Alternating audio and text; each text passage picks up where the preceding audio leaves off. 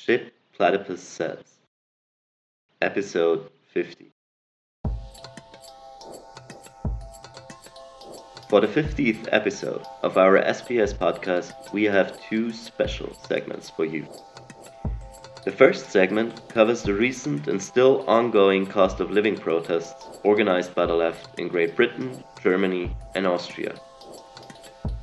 SPS co-host Lisa and I have attended protests in Leipzig and Vienna, where we recorded sound bites and interviews with several leftist activists.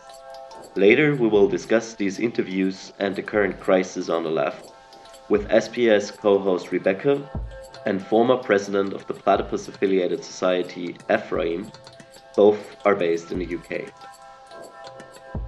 In the second half of the podcast, Rebecca and Lisa are sitting down with our members Audrey and David to talk about how Platypus has hosted the conversation on the left on the topic of sexual liberation. For that purpose, they all went into our archive, which means they went through our panel discussions, PR articles, and podcast episodes to talk about how we as an educational project could make sense of all the material we have collected during the more than 15 years of Platypus. Alright, episode 50, still here, still necessary. Let's go.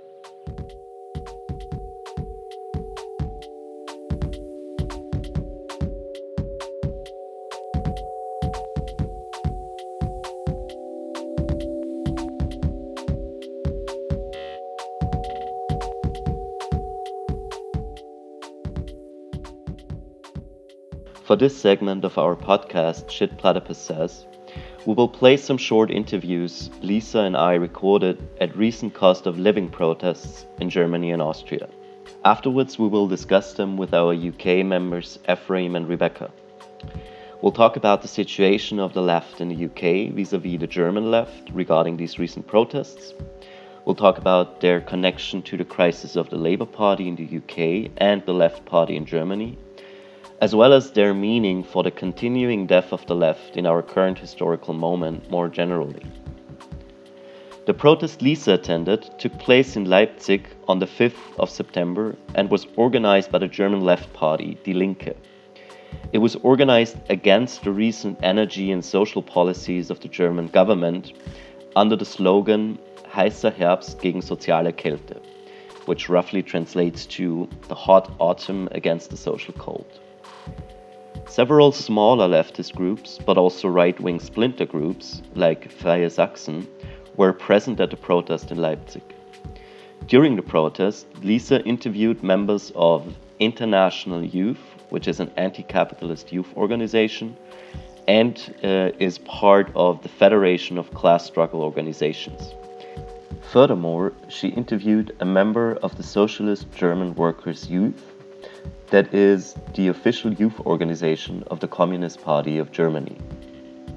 Lisa also interviewed members of the group Revolution, which is the youth organization of the German section of the League for the Fifth International. The protest I attended here in Vienna took place on the 1st of October. It was organized by a broad leftist coalition called Es reicht. In English, it's enough. This coalition, newly formed, includes, among others, the Austrian Communist Party, Junge Linke, Fridays for Future, System Change Not Climate Change, as well as autonomous anti-fascist groups. I have interviewed a member of an autonomous collective called Zwangsräumungen verhindern, in English, Stop Evictions, and an unaffiliated activist. We will put the links to all these different organizations in the description of this episode. All right, here we go.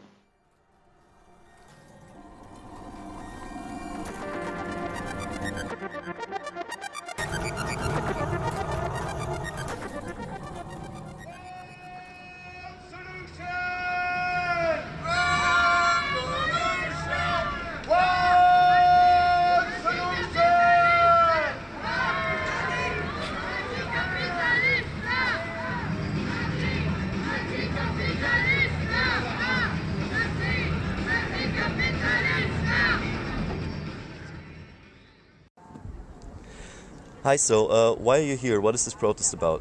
So this protest is about increasing prices and inflation, because in Austria we have like inflation of about 10%, which is a drastic increase. It has been the biggest increase since the Second World War, which I think speaks for itself. And yeah. Okay, so are you affiliated with any leftist groups? Yes, we're affiliated with Zwangsräumungen verhindern Wien. In English it's Stop Delocations. Mm-hmm. And yeah, so our main focus is to stop evictions and try to reframe evictions out of like the problem of an individual into a more societal context, that it's not the fault of an individual that they are not they're not able to pay their rents anymore, but it's like capitalism and society and housing market that increases the prices, and therefore individuals cannot pay anymore. Why do you think this is a leftist topic, inflation or the cost of living crisis? Because inflation is something that affects everybody, and it is enrooted in the capitalist system, and since the capitalist system itself is about dividing the population into those who have and those who work and those who own the work labor, therefore for us it's a leftist issue. Okay, great, thanks a lot. Thanks. Hi, so what is this demonstration about? Why are you here today? It's about rising energy prices, and I'm here today as compared to last year we had an inflation this month about 10.5%, so even in my near surroundings I know people who can't pay their bills anymore. Prices are rising, even if you for energy, but also when you go to the supermarket. And on the other hand, profits are rising. They are rising than they haven't been rising in the last centuries before. So why I'm here today is because I want to change this. For me personally, it's really important to that it's leftist groups who kind of catch this movement, and we don't want to give space to the right wing. Are you affiliated with any leftist groups here? No. Okay. So, and why do you think it is important that there are no like right-wing people here, and why do you think this is a leftist protest? Because I think this is kind of a crisis we have to solve or try to solve in solidarity. We have to kind of build a broad movement and also build a transnational, international movement, and that's not the kind of thing our right wing's gonna do. Their movements are not built on solidarity. They're built on the interests of a few white male Austrian people, and so for me it's important that we use this crisis and find answers to this crisis that have a more solidaric approach. Thank you very much.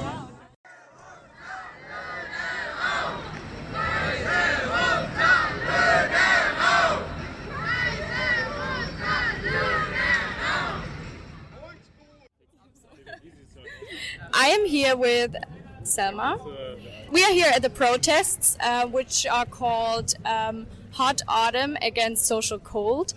So can you please tell us what organization you are from? Hi, I'm Selma, and I'm in the SDJ. This is the Socialist German Working Youth. And can you tell us a little bit more what the more general aim of the SDJ is, and how the participation in the protests help to achieve this goal or this aim of your organization? So our aim is to organize students in universities, in schools, or younger workers in their companies, to help them to organize their colleagues, their students around them, and to actually bring these political ideas and the political protest into the schools and into the organizations they're working on. So how does the protest help you to do that? So first of all, we are here to get together with other ones, to organize with other left people, and to get in a conversation with them.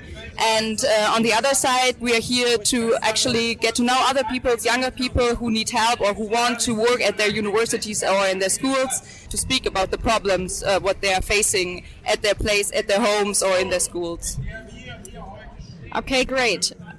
There was a huge debate beforehand on the left as well as in mainstream media that there is a so-called dangerous coalition between right and left on this protest. What do you think about the debate? Does this discussion distract the overall purpose of these protests? Or is it a necessary debate that helps us bringing the actual demands forward? No, I think it's very important that there's this debate, because there are a lot of right-wing people which actually try to get the people together on their position and to let them demonstrate on right-wing's position. And this is not actually getting us a brighter future, because the right-wing people are not actually in the idea of helping around the people or actually organizing in their interests. So I think we need a debate, and we even need a debate with this right-wing people. Of course, not the hard, strong, organized ones, but the ones which are actually right now facing big problems in the next month. Like, they have no payment anymore for their rents, they have no money for food, and so on. So, of course, there are people which actually really need help, and we need to be a strong left side which can help them, and we need to debate with them so that they are not standing on the wrong side.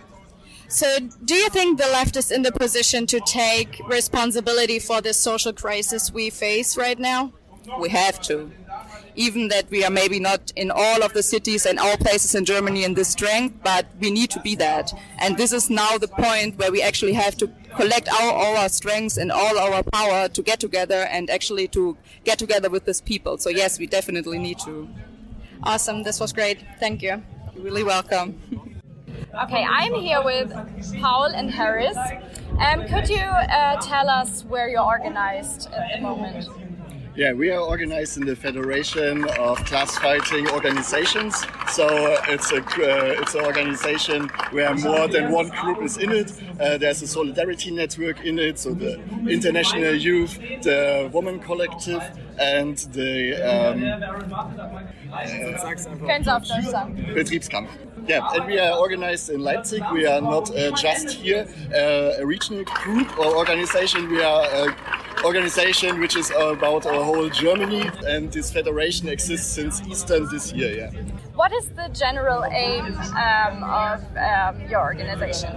Well, I'm personally from the International Youth, but the collective of all four organizations is working towards the goal of socialism, and I think that should be our goal to work to, and we're here to interact with the masses, to talk with people that are not politicized yet, and to get to know each other and learn from each other, but also organize them, of course, to fight for socialism in the end. So.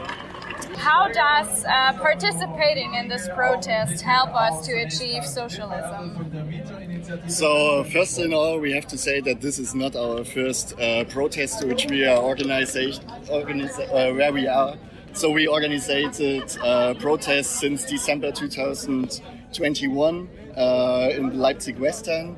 And then we decided, okay, we have to fight against the war. We were going in the middle of our city. We make there our demonstrations, and we worked all the time to this crisis stuff, because this crisis is not just something which happens now. It's existing since 2019, and that's the point we have to get in our minds. So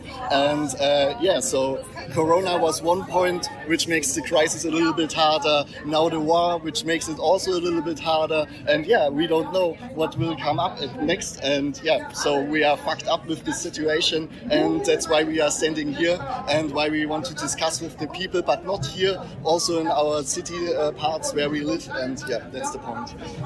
And we are right here, because we got views from the far right over there, but we also got social democrats who are talking to the same problems or about the same problems, but different solutions, I'd say. And yeah, we'd call ourselves more revolutionary, and so we're trying to make this standing point quite obvious. So that's also why we're exactly here.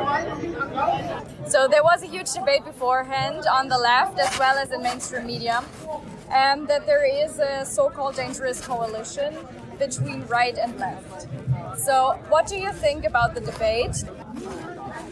All in all, I have to say, if there wouldn't be this demonstration now, we would do our own protests and bring that up to the streets. And also when we were at the streets all the time, we had all the time to do something, we have to argument against the right-wing people and so on, because they are of course everywhere. So that's why they are also here. And yeah, I think we have not to think about what happened here, we have to think about what will happen in the future. We have to make all the time our appointments at the streets. We have to go on all the time, and yeah, we don't have to sit on our couch, watch TV and say, oh, everything is fucked up and hang up in fucking social medias. We just have to make our points on the streets where the people are, and that's it. Yeah. And the street is the room that we're trying to take from the fascists, of course. So we cannot take the room for fascist propaganda if we just sit in our room and talk shit on social media. So that's why we are here. So that's the whole point of being here. And fun fact, on top of that, there is the interaction of the masses in the same time. So through us talking about the problems and showing up real solutions to those problems, we are taking the room for the fascists in just one turn. Okay. Do you think the left is able to take responsibility for the social crisis that we face right now? I think so. I think this proves the point, this big demonstration that we're here right now, the protest, and we have the solutions. The people just have to get to know them, and that's also why we're here on the streets. And I think we can show up those solutions, which are not demands on the government or something. So we have to just organize for a greater goal in the end. This crisis is just one step to the next crisis and the next war.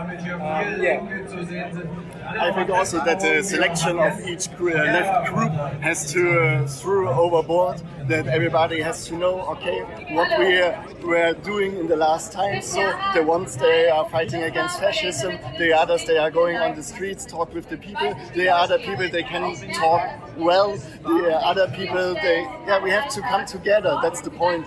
And I think this is maybe the first time where everybody is sitting here and hearing the speeches and so on, and that's the point where we have to come together and not to split up. But the point is that we don't have to think that now is the point where we have to think about what we can do, what we can do better, and so on. The point is we have to throw capitalism in the garbage of the history and to make socialism. That's the point, I think. Yeah. Thanks for the interview and have a good time here. Yeah, thank you. I am here with Jorik and Peach. Can you tell us where you're organized at the moment? We're organized in the group Revolution. It's a communist Trotskyist youth organization, and we're an internationalist organization. It's basically an organization which is for a world revolution against capitalism, and we're active against racism, sexism, anti-Semitism, and things like that. You know. We fight in solidarity with the League for Fifth International. And we believe that the other four internationals are degenerated and are kind of broken, and we need to build a new Fifth International to recognize the mistakes that were made under the other four internationals, and to build an international workers' movement. Okay, great. So you are today here participating at the protest. So what would you say, how does this participation right here does help you to achieve the 5th International or the goal of, the broader goal of a socialist global revolution? Well, basically we think these protests is kind of a good reflection where people from the working class are at the moment, you know. People are organized in the Left Party of Germany, people are organized in different organizations, but the big organizations we think are reformist organizations. We don't think that they will actually achieve the goal we have. So we think we need to intervene in these protests to basically get our claims in here and to talk to people, to distribute our leaflets and things like that. So that people actually get the chance to think about a broader perspective and get across the rim of thinking in a reformist manner. Yeah. Yeah, and especially because this topic of this demonstration, it affects every part of the working class. Everybody in the working class is in some way affected by this, and so this is a point where we as revolutionaries can talk with the workers and where they now stand and talk with them and make our positions clear and get them to know our program, our demands and so on. There has been a debate on the left as well as in mainstream media that there is a so-called dangerous coalition at these protests between left and right. What do you think about the debate? I thought it was kind of a thing that was made up by the right, that they said, okay, we want to claim parts of the protest. I would say pretty clear that it's not a good perspective for the working class to work together with right forces, because it's just dangerous for us. You know, like people come here and they're not very clear about their positions, and when there are right people on the protests, it's a big danger of them, getting in touch with those ideologies. And we have to fight against this. Our position of our organization is actually that we work together with left forces and working class forces, of course, but we don't think the right forces are working class forces in any way. So we would clearly say, no, don't work together. It isn't very helpful to kind of construct this alignment of left and right forces. We need to present our own perspective, our own goals, that we can show the working class that we actually have a perspective, that we have a program how to solve this crisis, how to overcome capitalism, how we can achieve that, and how this achievement, how this would look. We actually have a pretty concrete perspective, and this is something the right doesn't have, and which is pretty dangerous about the right, because in that they have not a so complex, not a so thought out program and demands. They have it easier to agitate non-political, non-educated workers that first off kind of think, okay, they say they stand for my demands, so they do, and here we come in as revolutionaries to really talk to the demands of the working class and present a perspective. Okay, one last question at the end. Do you think that the left is in the position to take responsibility for this social crisis that we face right now? I think the reformist left, which is actually the biggest force we have in the real politics in Germany, is not right now because they're divided, kind of, and they're pretty weak at the moment. I think we need to build up a new movement, and we have to organize people in a new way. So I don't think that the left, how it is actually right now, the Left Party, for example, is not really able to do it. Also, the unions, for example, are pretty weak at the moment, and pretty reformist. And it was, normally in former times it was a different way, to do it, and we have to get back to those kind of organization of working class. Yeah. Okay. Thank you for this interview. Thanks. Bye. Hi Ursula, nice to meet you. Can you briefly tell us which organization you are with? Ich bin hier mit Ursula. I'm from the Schönefelder Höfe and Anger-Krottendorf Tenants Association. The Tenants Association fights back against Vonovia, a property management company. Our main goal is to figure out their obscure operating costs, and besides that, to get more tenants to fight back against the landlord. This is because Vonovia's goal is to intimidate its tenants by not responding to letters properly or at all. Und auch auf Schreiben überhaupt nicht oder nicht richtig zu antworten. How is participating here in the protests today important for the Tenants Association? Wir wollen uns das anhören, aber we want to listen to what's going on. But I'll start with myself. We were already here once in 1989, right here on Augustusplatz, and demonstrated on the hot 9th of October, which was very, very critical. It was self-evident for me then that when a demonstration or rally would be called for, I would participate. The point is, of course, that energy prices and everything related to them have skyrocketed. This can't go on. The tenants can pay that. The more people oppose this, the more I hope, or we hope, that they'll back down. We have already heard here in the rally that something absolutely has to change. What the government has granted us at the moment is only a drop in the bucket. Dass sich dort unbedingt was ändern muss. Das ist ja an für sich nur ein Tropfen auf den heißen Stein, was die Regierung uns zugebilligt hat im Moment. To what extent do you think it is enough to just put pressure on the government? Na, in erster Linie ist es ein Krieg. This is first and foremost a war between Russia and Ukraine. But I think there are other powers behind it.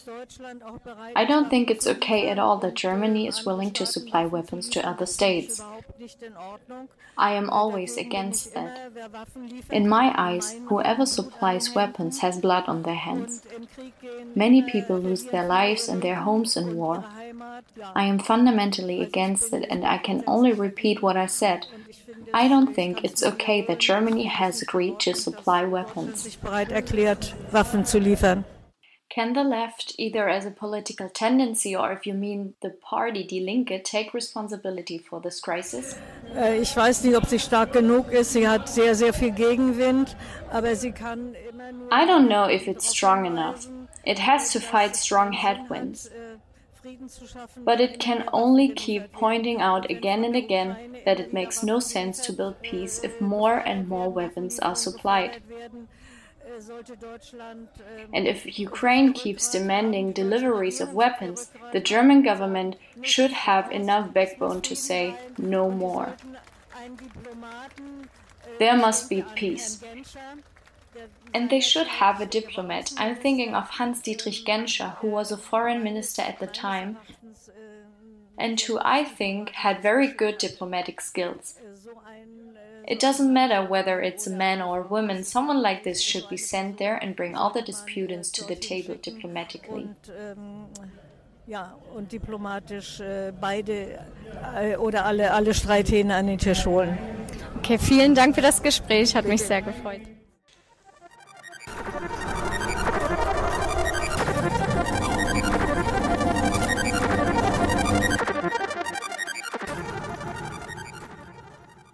Okay, so now I have with me our members Rebecca and Ephraim from London, UK, and Lisa from Leipzig. So we all just listened to the shotgun interviews that Lisa and I recorded at the cost of living protests in Vienna and Leipzig, and we wanted to bring in members of Platypus from the UK, which is where the, so to speak, the franchise of the Enough is Enough campaign originally started. And we wanted to hear some perspective on well, how's the situation of the campaign looking in the UK? What's going on there? So, Rebecca and Ephraim, thanks for being on the show. Thanks for having us. What's your impression like hearing the shotgun interviews, the impressions from the protests in Austria and Germany? What do you make of it in comparison or in context with the protests in London and the UK? Rebecca, do you want to jump in?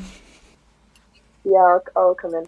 So I think one of the things that most stood out to me is that with the impressions I got with these protests is that they were very much organized by leftist groups, individual leftists who were there to protest the cost of living crisis.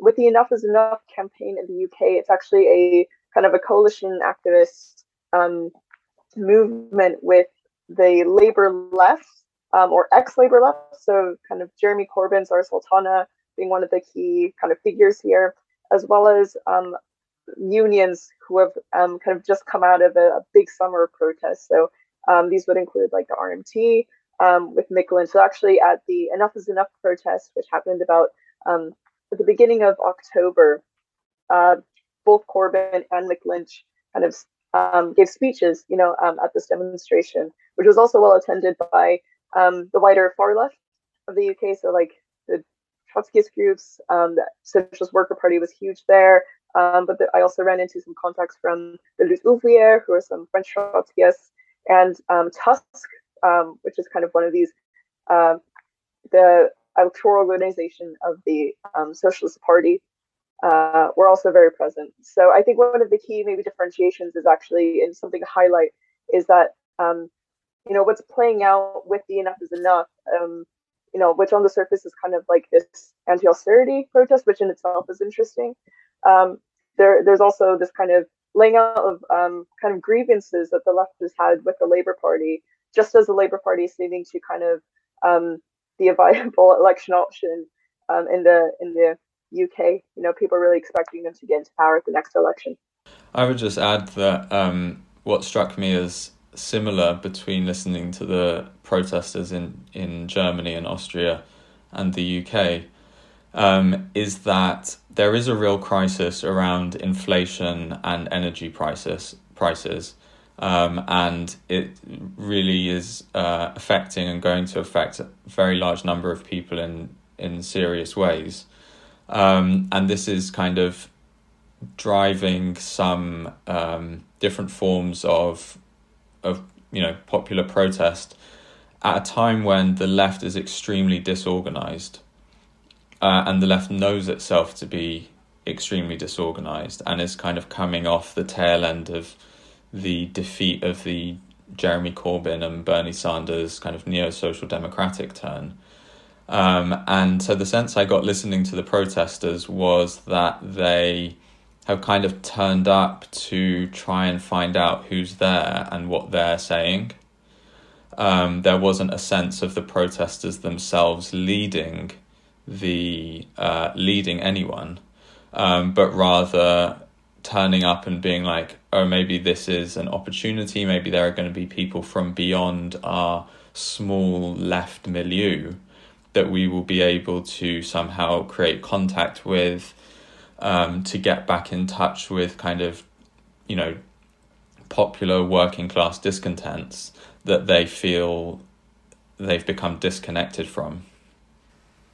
Yeah, maybe just to jump on that point, because I think it was interesting that this controversy Lisa mentioned in her recordings regarding quote-unquote like right-wing people at the protests, who is leading the protests, who is attending the protests, came up here in Vienna as well. And it was a weird situation because the protest here in Vienna was relatively small. It was actually very small. And there were, at least from what I could observe, absolutely none like people there who were not already part of like the leftist student milieu.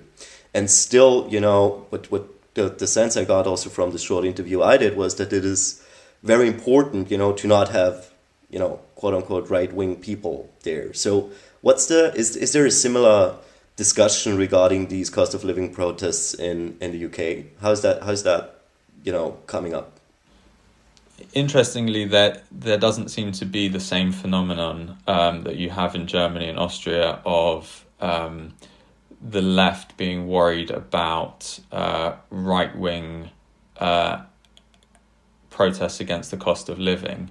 Although I'm sure that fear is kind of in the background, they have the same idea that we need to lead discontents before other people do. What is interesting, however, is the role of the kind of alliance between the RMT and the Corbynite elements of the Labour left. Because during the Brexit campaign, when the RMT were vocal proponents of Brexit, and the Labour left were mostly Remainers, although there was some split over that. One of the leaders of the RMT, Eddie Dempsey, who was campaigning for Brexit on the left, made a speech in which he made some comments that people who supported Tommy Robinson and the EDL had real grievances that needed to be dealt with by the left. And this got him kind of cancelled and no-platformed by prominent left-wing figures like Ash Sarkar and Owen Jones. However, in the present, with the RMT leading strikes and being one of the kind of coalition partners of the Enough is Enough campaign, Eddie Dempsey has become the darling of the left, and those past differences have been kind of swept under the rug. So that's a slightly different issue, and it's interesting how those past differences are being papered over here. Right. Rebecca or Lisa, do you want to jump in on that? I would maybe just add that there was no right-wing presence in the protests. I mean, correct me if I'm wrong, but from the shotgun interviews, it seemed that there might have been. And I remember one of the people you interviewed, Andreas, said that we're trying to find these people who can be convinced to the other side, right? We want to look for those kind of people on the fence who might be supporting the right. That actually their real interest lies in, with leftist politics. Any presence at the demonstration I could see at all, and in general, we've seen, I think, very few kind of what would be called right-wing protests in the UK, at least in the capital, in response to the cost of living crisis. I think that's it. It's, as Ephraim said, there's been a strange lack of conversation about the right in that way. But shortly before the Enough is Enough protest, I did attend the Anarchist Book Fair, where we attended a speech by the Don't Pay campaign. So also very much related to the cost of living crisis. It's kind of a single issue, kind of grassroots organizations trying to get people not to pay their energy bills, as a protest against the removal of the price cap, which I think has since been re-implemented. There's kind of a shifting policy on this. And they were very, kind of as Ephraim picked up on, concerned about that this could be a moment for the right to re-emerge. There were, the word nationalism is kind of thrown around a lot. And I think that was a similar concern that was tapped in with the actual protests there. I'd just like to add something else about the right. I think we should be careful about what we mean when we talk about that and kind of not accept the left's terms in doing so. There are a couple of things that they could possibly mean. One is the way people vote. So, are Die Linke going to benefit electorally from these discontents? Or are the AfD? Right, so that would be the question. And that's what the left means by the right. And in the UK, it's exactly the same. It's right. Are people going to, vote for the Labour Party and get the Tories out based on these discontents? And that would be a left-wing, quote unquote, use of these discontents. Or are they going to support the Conservatives or even some kind of discontented faction outside of the Conservatives? The other aspect to it is the question of a kind of national conservative resolution of the issues. So things like British jobs for British workers, or that one response to the cost of living crisis might be to bring down immigration levels. I think it's an illusion of the left that to think that they are offering anything other than a national or a nationalist resolution to the issues. Their demands for the welfare state, for jobs at home, are no less national than those that would come from conservative parties or so-called right-wing forces. So there's a question of how the crisis is going to be resolved. I mean, obviously it's never really resolved in capitalism, but the kinds of measures that will appear to ameliorate and that people will be demanding for are obviously demands for the state to intervene at the national level. And the left recognises something as right-wing about that, but can't recognise its own kind of nationalist politics in that sense. The last issue that kind of comes up around the right and the left is the war in Ukraine. So are you allowed to speak out against the sanctions regime and sending lots of, billions and billions of euros and pounds to support the Ukrainian army, is an issue that has split the left and in some circles would be seen as right-wing, quote unquote, to talk about that as a cause of the cost of living crisis. Yeah, we have a very controversial figure here in Germany, Sarah Wagenknecht, who is a member of Die Linke. She gave a speech in Parliament where she really questioned the sanctions on Russia, and she accused the government of waging an economic war. So she really called it an economic war, and she asked how it could help the Ukraine and how it could hurt Russia if the majority in Germany is impoverished. So she did plead for diplomatic solutions to end the war, and she got a lot of support by the AfD by it. And Die Linke, what happened was a huge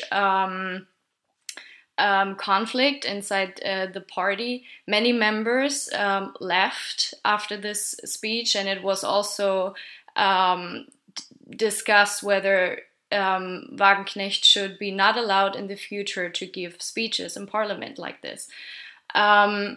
And I think this shows also the prominence of the war in the background of all these protests, and as well as the big anxiety of the left to have same demands as a party like the AfD. Right. Thanks, guys. I want to come back to a point Ephraim raised earlier and maybe try to bring the discussion to the greater historical significance of that moment compared to maybe the last decade, especially now the demise of the millennial left, the demise of the millennial left's turn towards neo-social democracy. And what I would like to do is I want to play a clip from, or like a little piece from our Dictatorship of the Proletariat panel we hosted during our European conference here in Vienna about 1 month ago. And so this little clip I want to play, it features a speaker from the Irish Workers' Party. You will hear his very strong remarks or parts of it where he argues for the potential of the crisis that will now arise in the coming months, in the winter. Basically, the potential of this cost of living crisis. What will be also part of this clip is a little comment Ephraim made on that in the Q&A section of the discussion. Thank you. Thank you, everybody. Ephraim from Platypus London. The kind of catastrophism you're putting forward about the coming period and the idea that that's somehow a revolutionary opportunity, I would suggest, is conditioned by the failure of that recent turn towards neo-social democracy, and that in a kind of despairing moment, we look for the crash to kind of carry us quickly to some kind of forward place. The growth of the socialist workers' movement in Europe in the Second International came not with a crash, but with a boom period, right, where there was great industrialization in Germany, for example, or in parts of the Russian Empire. So just to get your response on that, like, it actually, when shit really hits the fan, it's not actually necessarily a good time for revolution, especially as the left is so irrelevant in the greater social processes. So I've been a part of doing social modeling on collapse, crisis, and revolution, where we look at long scale historical trends, map many different variables, feed them in, and see what leads to social crisis. And what is happening right now was predicted already by the model that we're using in 2010. And it's happening now-ish. Right. And it really is happening. We predicted it back then, and now it's happening now. This is a revolutionary crisis that's objectively true. I mean, it's just going to be there. Now, whether or not we can take advantage of it, that's a serious effing question. That's a huge problem, because we are so weak. The socialist movement is incredibly weak. I don't think it's ever been this weak. The workers and socialist movement is at its absolute lowest ebb. So this isn't a hope. I'm terrified by this situation, because it is like an 1848 situation.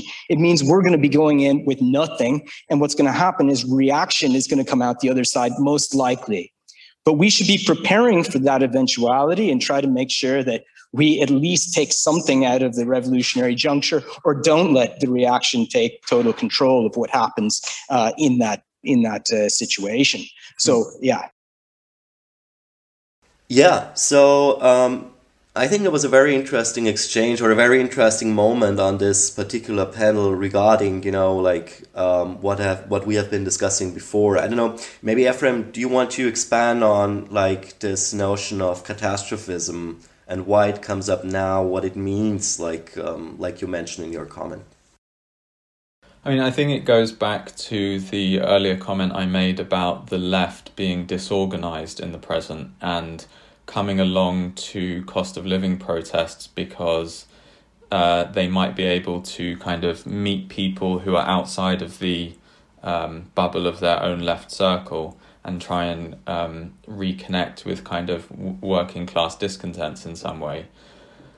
But I think that there did seem to be on that panel almost a desire for the situation to become very, very bad, including even prophesying the collapse of the German economy. And obviously since then, we've had major financial crisis in the UK. And I think there is, just some confusion on the left about what kind of opportunity that would be for them. I don't think it's a very good opportunity for organising people for socialism. And I think it reflects some despair on the left that they hope to be swept along by the crisis towards some kind of new situation that will get them out of the inertia which they currently feel all around them. One other thing I'd say about that is the difficulty the left is having, especially compared to even the 2008 financial crisis, of articulating what this means with respect to capitalism. Is this a crisis of capitalism? What would that mean to say that? Is this just normal part of capitalism? Is this exceptional? Is there, what do they make of capitalist solutions to the crisis? And I think that part of the catastrophism is a desire to have a quick and ready explanation of capitalism. That this is what capitalism does. It massively immiserates people and leads to catastrophe. Right? Capitalism is destroying the world. Some of it is inherited from the recent climate activism. And I think that is a way of the left trying to avoid the fact that actually in the present the issue of capitalism is very obscure, and the left doesn't have doesn't feel itself having a good grasp on how to explain those dynamics. So, which is actually slightly different from the 2008 moment, where there was this so-called return to Marx and theories of capitalism. In the present, it seems to be a theory of catastrophe, but that's slightly different. Rebecca, Lisa, do you wanna chime in on the catastrophism of it? I think what's useful about Gavin's comments is that he kind of raised, at least for me, when he's talking about like this absolute catastrophe and the necessity for the left to respond against, or that it's actually an opportunity. It raised the specter of kind of like the World War I, and the Second International having to face this massive catastrophe, and whether it can, and this almost desire to kind of like correct that historical wrong. Really interesting, and this is the Platypus 101. So Platypus 101, the left is dead. Is that we are not even nowhere near this level of organization internationally, not to mention even like theoretically, consciously, of being able to address that kind of catastrophe, and it's also a strange reversal, right, of where the emergence of the working class as a political force was very much connected to the production of the crisis of imperialism, before the First World War. Organization contributes to this. It kind of creates its own crisis. Gavin is almost, there's a strange reversal of where actually the crisis is already happening, it's already unmanaged, and that's supposed to actually create the organizational response. Which should maybe be noted. No, just 2 points. One is that I do want to highlight on the question of internationalism. Andreas called the Enough is Enough coalition a franchise, which is a strange term to call it that way, but it's really what we do see in regard of the disorganization of the left, that we have Enough is Enough in UK, we have Enough is Enough in Germany, but they do not seem to be connected or linked to each other, but they are inspired. There are some Jacobin members or authorities that seem to be the link there, but it's not as if these groups perform a unified goal or something. It's not really international as it seems to be, or as it does look like at first spot. And the second thing, what I found really interesting, Ephraim, is that you brought up 2008, which is as well the financial crisis, but also the movements that happened before, the anti-austerity movements in the early 2000s, which seems to be what we see right now seems to be a strange repetition of that. I don't know if you want to say something on that and your observations. Yeah, absolutely. I think it's important the 2010s anti-austerity after 2008 financial crisis did appear to be a kind of upturn in activism on the left, especially around Occupy Wall Street, but in the UK around the cuts to the student fees and cuts to public spending. And one organisation that was formed then, the People's Assembly, is kind of making a comeback now. And there is a kind of repetition of that early 2010s campaigning on the left, that type of activism. And in some ways it's a desire to go back before the failed project of neo-social democracy. But one other phrase that we discuss in Platypus that comes to mind here, which comes originally from Bayard Rustin, is a cry of protest before accommodation. And I think that it's this is a real crisis in Europe, and it's going to be resolved in a very conservative manner, in a kind of new status quo with lowered horizons in a certain way. And the left is already accommodating itself to that, and you can see that in the shift from the kind of programme that Corbyn had to the 5 basic demands of the Enough is Enough campaign.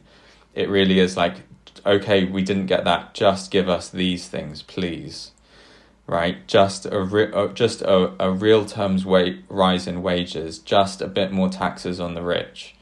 And the People's Assembly campaign on the 5th of November is general election now. What does general election now mean? It means Keir Starmer becomes Prime Minister. And they're getting ready, they may have some discontents with that, but they're also, this is a way of preparing themselves to be accommodated to that kind of right-wing resolution of the crisis. All right, guys, thanks a lot for these comments. As a last point, I want to bring in our international panel series we're organizing at the moment. It will be a panel series on the cost of living crisis. There will be panels organized by the chapters in London, in Frankfurt, in Berlin, Leipzig, and here in Vienna as well. And I think, like Ephraim and Lisa, you are involved in these panel initiatives. Could you give us like a brief sense of what it is about, what it is trying to achieve? Like, why are we doing this now? I mean, this was something that came out of our European conference in Vienna, actually, where Platypus members from across Europe were able to kind of share their experiences, and we realised that there are these kind of common themes going on, common protests, and we're doing this panel series in tandem across Europe to address those issues, and to try and get the left and activists participating in these campaigns to try and address their understanding of what the crisis is, where it comes from, what kind of opportunity it provides for their idea of what the left should be, and to kind of think about how Platypus can actually put that on at an international level. And there are a lot of different campaigns popping up in Germany, and one has to really question why there are all these different campaigns and coalitions, and why there isn't just one or maybe two, but there are a lot of groups that come up, and it's not really clear how they do how they differ from each other, and at the same time they do distinguish themselves from other campaigns. And the two biggest ones here in Germany are Enough is Enough, as well as Heizung, Brot und Frieden, which means heating, bread and peace. They are all these campaigns are more or less linked to the party Die Linke, which does point to the crisis of this party, as well as a lot of anti-fascist groups that try to intervene in all these protests as a separate part, who try to define themselves as not being part of this party Die Linke. And it's interesting to see what their self-understanding is and what they do really aim at. Just to add, the London panel will be on Thursday, the 10th of November at the Mayday Rooms on Fleet Street, and we'll have a range of speakers. One thing we're particularly interested in is a kind of split that's emerging between a more anarchist response to the crisis and a more social democratic response. And so we're trying to include voices from both those perspectives, which at the moment don't seem to be speaking to each other, but only among themselves. All right, guys. Thanks a lot. We will include links to all these events in the description of the episode. You can find the information on these panel on these panel series on our websites, on our social media pages, or at your local Platypus chapter. Yeah, stay safe, stay warm. Till next time. Thanks, Andreas.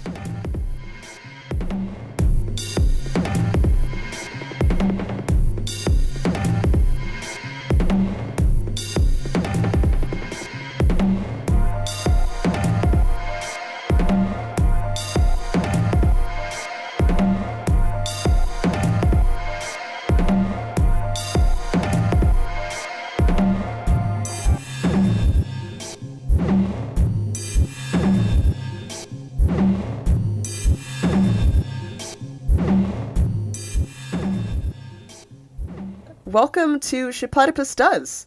I'm your host, Rebecca, and I'm joined by my co-host, Lisa. And we are sitting down with our members, Audrey and David, to talk about how Platypus has hosted the conversation on the left on the topic of sexual liberation. How we make sense of our own history, our own archive that we've been collecting over the 15 years.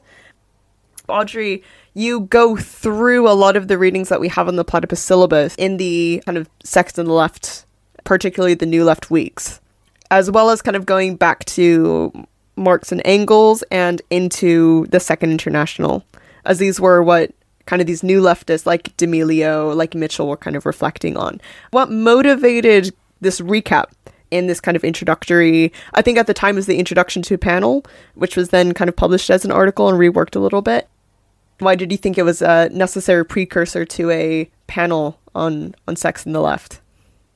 Yeah, I mean, I think I was mostly just motivated by the younger participants in our reading group and coffee break, and then the people who were in the audience, they, would come and hang out and watch the panel. And I mean, I would always encourage them to just actually do those readings in that lettered week of the syllabus, obviously. They said it way better. Mitchell's, I guess, Althusserian tendencies notwithstanding. But it was really a condensation of those readings and an attempt to kind of efficiently tackle a handful of taboos that I had experienced most directly with participants. So I think I wanted it to be like an introductory sort of primer for younger participants who are sort of thinking about what sexual freedom even means. I had a younger participant who started the Kink Club at UC Berkeley.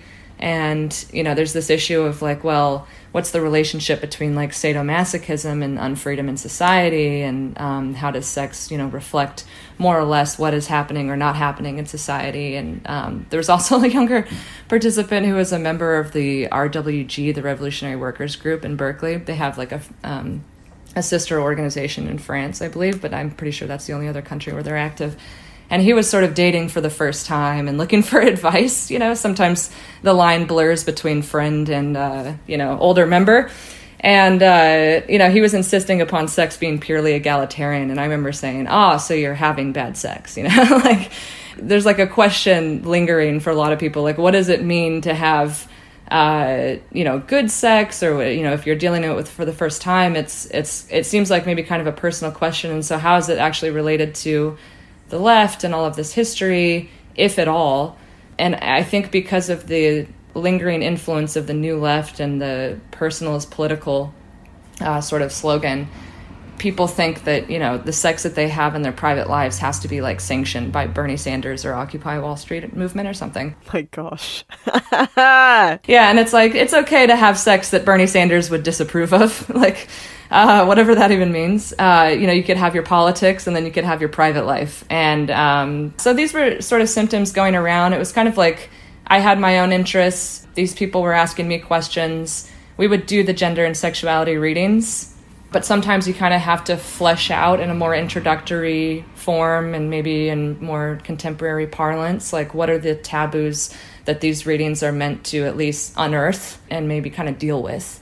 Again, would always just encourage people to do the original readings, but that was my intention with that piece. And the panel discussion, I think because we had a participant who was sort of an 80s generation anarchist who was really into Charles Fourier, William Blake and other people, sort of eclectic, but Charles Fourier in particular, he was able to represent this kind of, more sex positive view of sexuality, which I think was a little refreshing on the panel, but we didn't really get to have the sex worker union rep on there, or a member of this group called Gay Shame, which we are looking forward to. They're sort of this gay rights group that was very critical of Pride. But we did get the Freedom and Socialist Party member who tried to sort of talk a lot about the relationship between mainly women's rights and gay rights. I don't know that it got into the sexual question as much as it could have. I'm curious about the audience reaction. What was kind of the audience response to maybe the taboos that you guys would have brought up, either in the introduction or in the presentation? You know, both of you guys did these events post Me Too. What were some of the questions or the reactions to what you brought up? How would have that been different had you done that presentation, let's say 10 years ago, back in 2012? Well, I, for one, wonder if it would have been maybe less vulgar. It seems like these days the sex-negative attitude has kind of won out. It's like all sex before millennials started reading Foucault or something was rape, I guess. It's very Dworkin-esque, you know? I did stand up for a long time in SF, and there were other comedians who, around the time that Me Too was started, you know, they'd go on stage and take it over and then, you know, say like this, like it turned into a protest instead of a comedy set. And they would just say like, your grandmas were all raped or something, you know? So it's your grandmas, your moms, very, very vulgar, where it's, I guess the idea that consensual sex today, like people are having less sex today because it's consensual, implies that women are not interested in sex. And so that's not actually being dealt with directly. You know, it's just like, it's all sort of implied that women hate sex. And so people are having less sex because women finally get to say no. And it begs the question, well, if they're red-blooded human beings, why wouldn't they have sex or want to have sex? That's not questioned by anyone, it doesn't seem anymore. And I mean, I think that's a pretty major question, unless we've just completely fallen off the deep end into like Puritanism and this kind of like patriarchal protection of like women's honor and purity or something, which it seems like we have. So David, in your article, so that response to, you know, the Me Too and the millennial sex panic, you're trying to respond to these questions. What was it about this kind of sex panic, Me Too, where Audrey's kind of registering as like desexualization of women and kind of painting them as like disinterested or kind of like victim-like? How did you try to deepen that into the history of the left and its relationship with the left? I kind of have two responses that are related. So the first response, the experience I had giving a teach-in just a month ago at the People's Forum in New York. It made me recall one of the panels that actually motivated me to write the articles that I wrote. And so I thought one way of getting at the deeper questions that were posed in that panel would be through like the audience response at this most recent teach-in. So one of the things that struck me was that a member of the audience, this young gentleman who must be in his early to mid-20s, so definitely a Zoomer, he told me that what I didn't consider is that most of the sex that happens today is non-consensual. And I was just like flummoxed and shocked by that belief. And to me, what I thought was coming up in that discussion and what is a tendency more broadly is the conflation of sex that one might regret, bad relationships, making a poor decision to sleep with someone who might have power over you. Like these are like ambiguous, messy, sometimes terrible emotional circumstances that don't constitute violence or criminality. And so I just felt like, yeah, something's been lost here. And there is a fear of sexuality. I just wanted to tell this small anecdote that we encountered while doing a teach-in on sexual liberation here in Leipzig. We encountered the same thing as you reported, David. It was a young girl that was freaked out by the fact that we were talking about a regression, or that the millennials have less sex than the previous generations. So rape in marriage was illegalized very late. And she was like, maybe they had more sex because it was more rape and now it's more consent. This was the provocation and the effect of making that argument for her. Yeah, and then in the 19th century with these laws to preserve public decency, right? It's a way to manage the social discontents posed by the working class. You know, like workers after working at the factory would go to the pubs and get smashed, and then they'd participate in either like prostitution literally or they'd have they'd hook up with people, and that kind of like quote unquote disorderly behavior becomes ambiguous because you buy someone drinks, right? And then you take them home.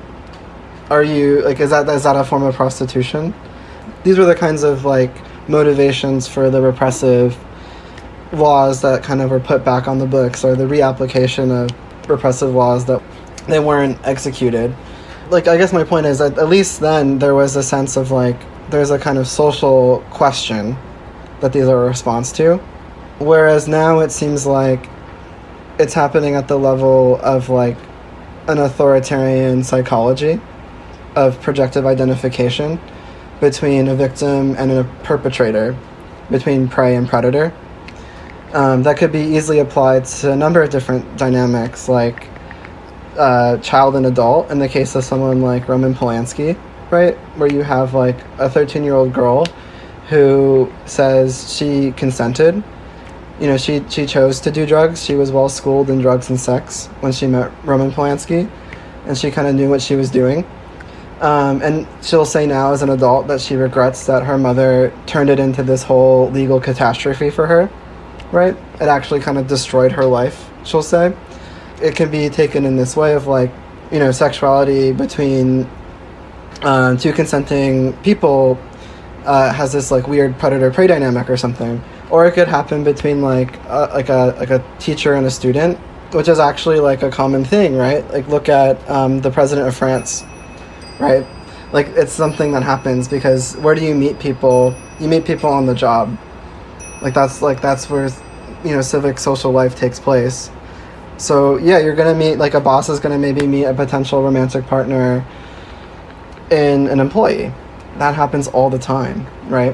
What kind of is happening is, like, sexuality itself. I guess, before I say that, like, I guess men and women are, like, right, like men always want sex and women just want relationships or something. Like, this is how people talk about it. And it is, like, as Audrey was saying, this kind of weird, it's like a redigestion. It's like a vomit of a previous, like, paternalism. It's still marked by that same paternalism.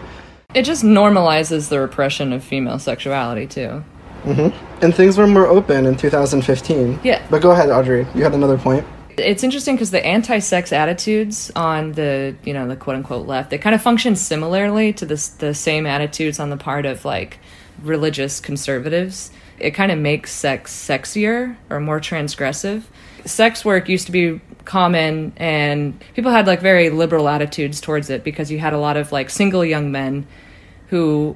A lot of them were on the spectrum, attracted to the tech industry in the Bay Area, and it was hard for them to date. I mean, even if they could date, it would be difficult. There was like a bustling sex work industry there for a long time. Nowadays, making it sort of stigmatizing any kind of interaction or dating with coworkers or people at work makes sex work that much more necessary. But then it's stigmatized again, and I don't know, it just seems to kind of make sex work more transgressive in a way that maybe is unintended. What does sex panic have anything to do with, freedom in society? So, Audrey, you're bringing up in your article how capitalism itself introduces these new forms of sexuality whilst simultaneously constructing kind of like restrictive forms. It simultaneously creates and destroys like new ways of sexual expression. Whereas you also in your article notice there's actually a shift where the left take up the topic of sexuality as one of many forms of relations that can transform in a freer society or under socialism. Whereas then it kind of like during the 60s or even the post-60s, it actually turns into more of a conversation about a kind of oppressor versus oppressed, gender inequality. And maybe that's where these conversations about kind of the repression of women in sex starts to become salient within the left as like a topic, right? So instead of the conversation becoming about freedom, it becomes about inequality, repression, the fight against oppression. I mean, can I pose the question back to you? It's like, do you think that's kind of like an accurate way of framing it? And how conscious do you think people are of this history of kind of socialists taking the question up as a question of freedom? I mean, I think there are three issues, real quick. I think there's the issue of like childhood sexuality and what like people like Wilhelm Reich do with that in terms of looking at making people acquiescent to authority, the church, state, etc., and the sort of psychological mechanisms at play that have political consequences. There's the issue of female sexuality and the way in which, for instance, like German female voters who had just achieved suffrage a few years earlier, this sort of fear of freedom manifesting in and through female fear of their own sexual freedom and having really contradictory political consequences and ultimately helping the Nazis come to power. And then there's this issue of like older teenagers who are discovering sex and having sex with each other and they want a good sex life. I kind of mentioned like the RWG member earlier who's sort of asking these questions, really trying to make it seem political, but it's just really about his own sex life. And of course, that's a valid question for us. But Lenin would have looked at that and said, this is, and not to use bourgeois in like a Stalinist sort of insult or something, but the sort of obsession with your own sex life and with psychology generally is more of a middle or an upper middle class sort of indulgent concern that doesn't really have direct political consequences. And so you should sort of set that aside and, keep your eyes on the prize and stay disciplined and not get sidetracked by those questions unless they feed into some kind of mobilization for socialist politics, which, Claire Zetkin looked at the sexual question, or obviously the question of female oppression, and said, well, it does show these issues can illuminate the extent to which our social relations are fairly malleable, and that's one of the hurdles to, sort of teaching lessons that you'd have to get past in order to mobilize people, which is to understand how flexible all of this is and how it's not all set in stone, even though it seems like it is. Yeah, I mean, generally speaking, when I would deal with younger contacts, I had more of I tried to channel Lenin a little bit and say, your concern with your sex life or how to have good sex or whatever is neither here nor there when it comes to socialism.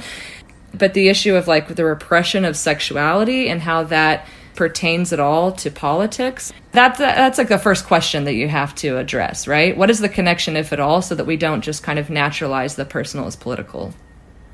Lisa, I wanted to bring you in, actually. So I know in Germany there was a recent panel on this topic, gender, sexuality, and the left. Could you talk a little bit about maybe how you guys were looking back at kind of the work that David, Audrey, other members of Platypus who had engaged with this topic, how did that compare to how you were tackling that topic in your panel? We wanted to engage specific symptoms we encountered on campus and on the left here in Germany that is really anti-Vogue, that is anti-postmodern. These identity politics got split in these hardcore camps of queer feminism and radical feminism, materialist feminists, and all this. We wanted to capture this phenomena, these symptoms we face all around us. What we encountered on the panel was these categories of sexuality and gender and family come into crisis in capitalism, and the left does react to it. This happens with the question of gender too, and these camps, they perform a kernel of truth to it, and at the same time they are both protest forms of anti-capitalism, which is really the one-way street the left does take if it does fetishize these different camps, I guess. One could really good see how the anti-Vogue approach was infected with its own opposite. it opens up the question how sexuality or gender might lead to politics, if at all. So maybe one last question. So what do we learn from hosting the conversation on the left over the time on this topic? So part of what we're doing is we're actually tracking the history of our moment. Like, what does it mean to say that we think that the history of the present is conditioned by the history of the death of the left? And why are we hosting this conversation?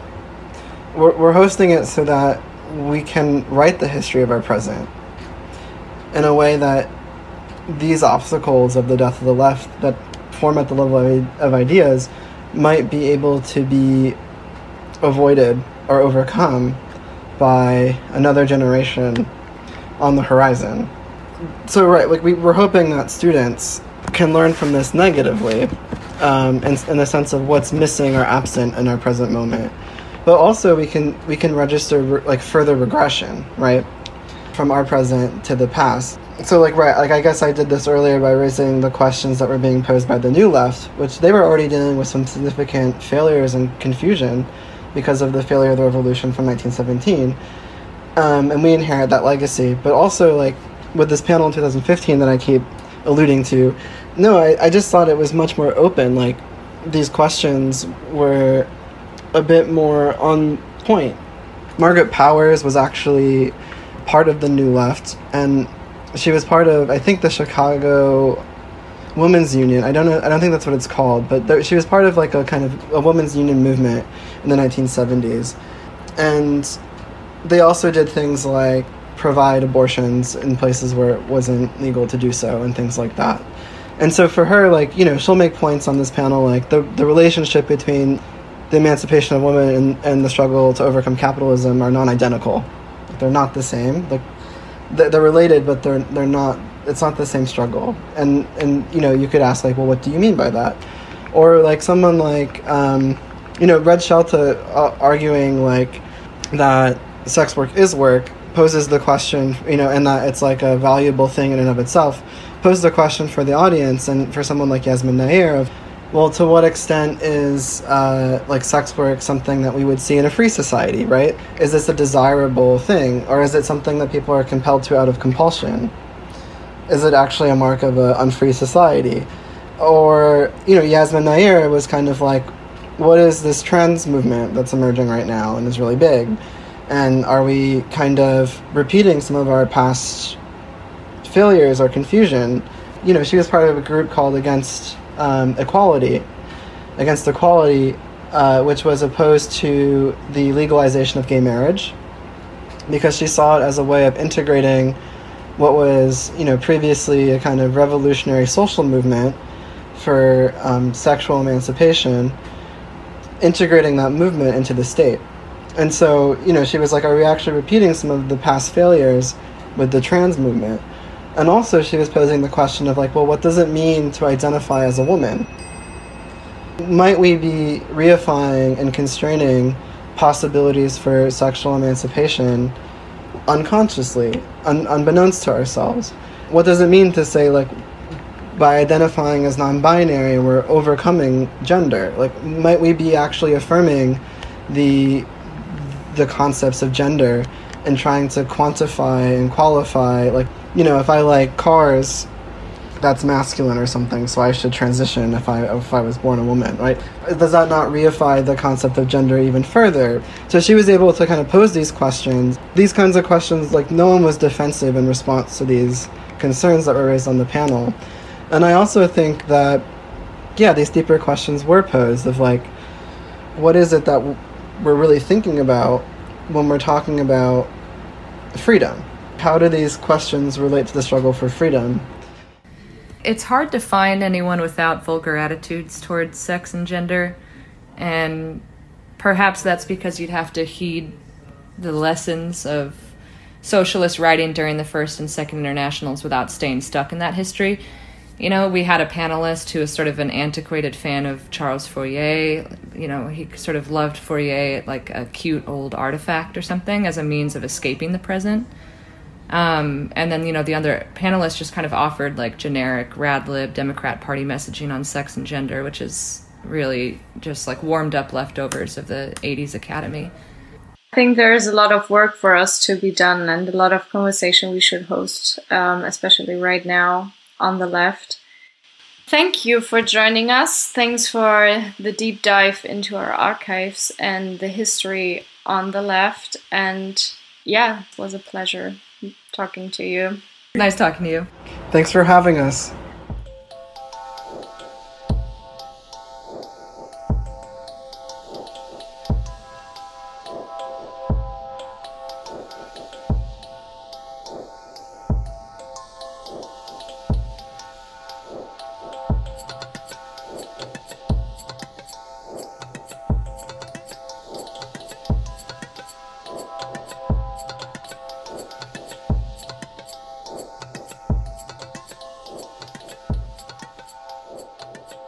This has been a production of the Platypus Affiliated Society, featuring original tracks by Thomas Villaggi. Platypus is an international membership-based organization that hosts reading groups, public fora, research, and journalism focused on problems and tasks inherited from the old, new, and post-political left for the possibilities of emancipatory politics today.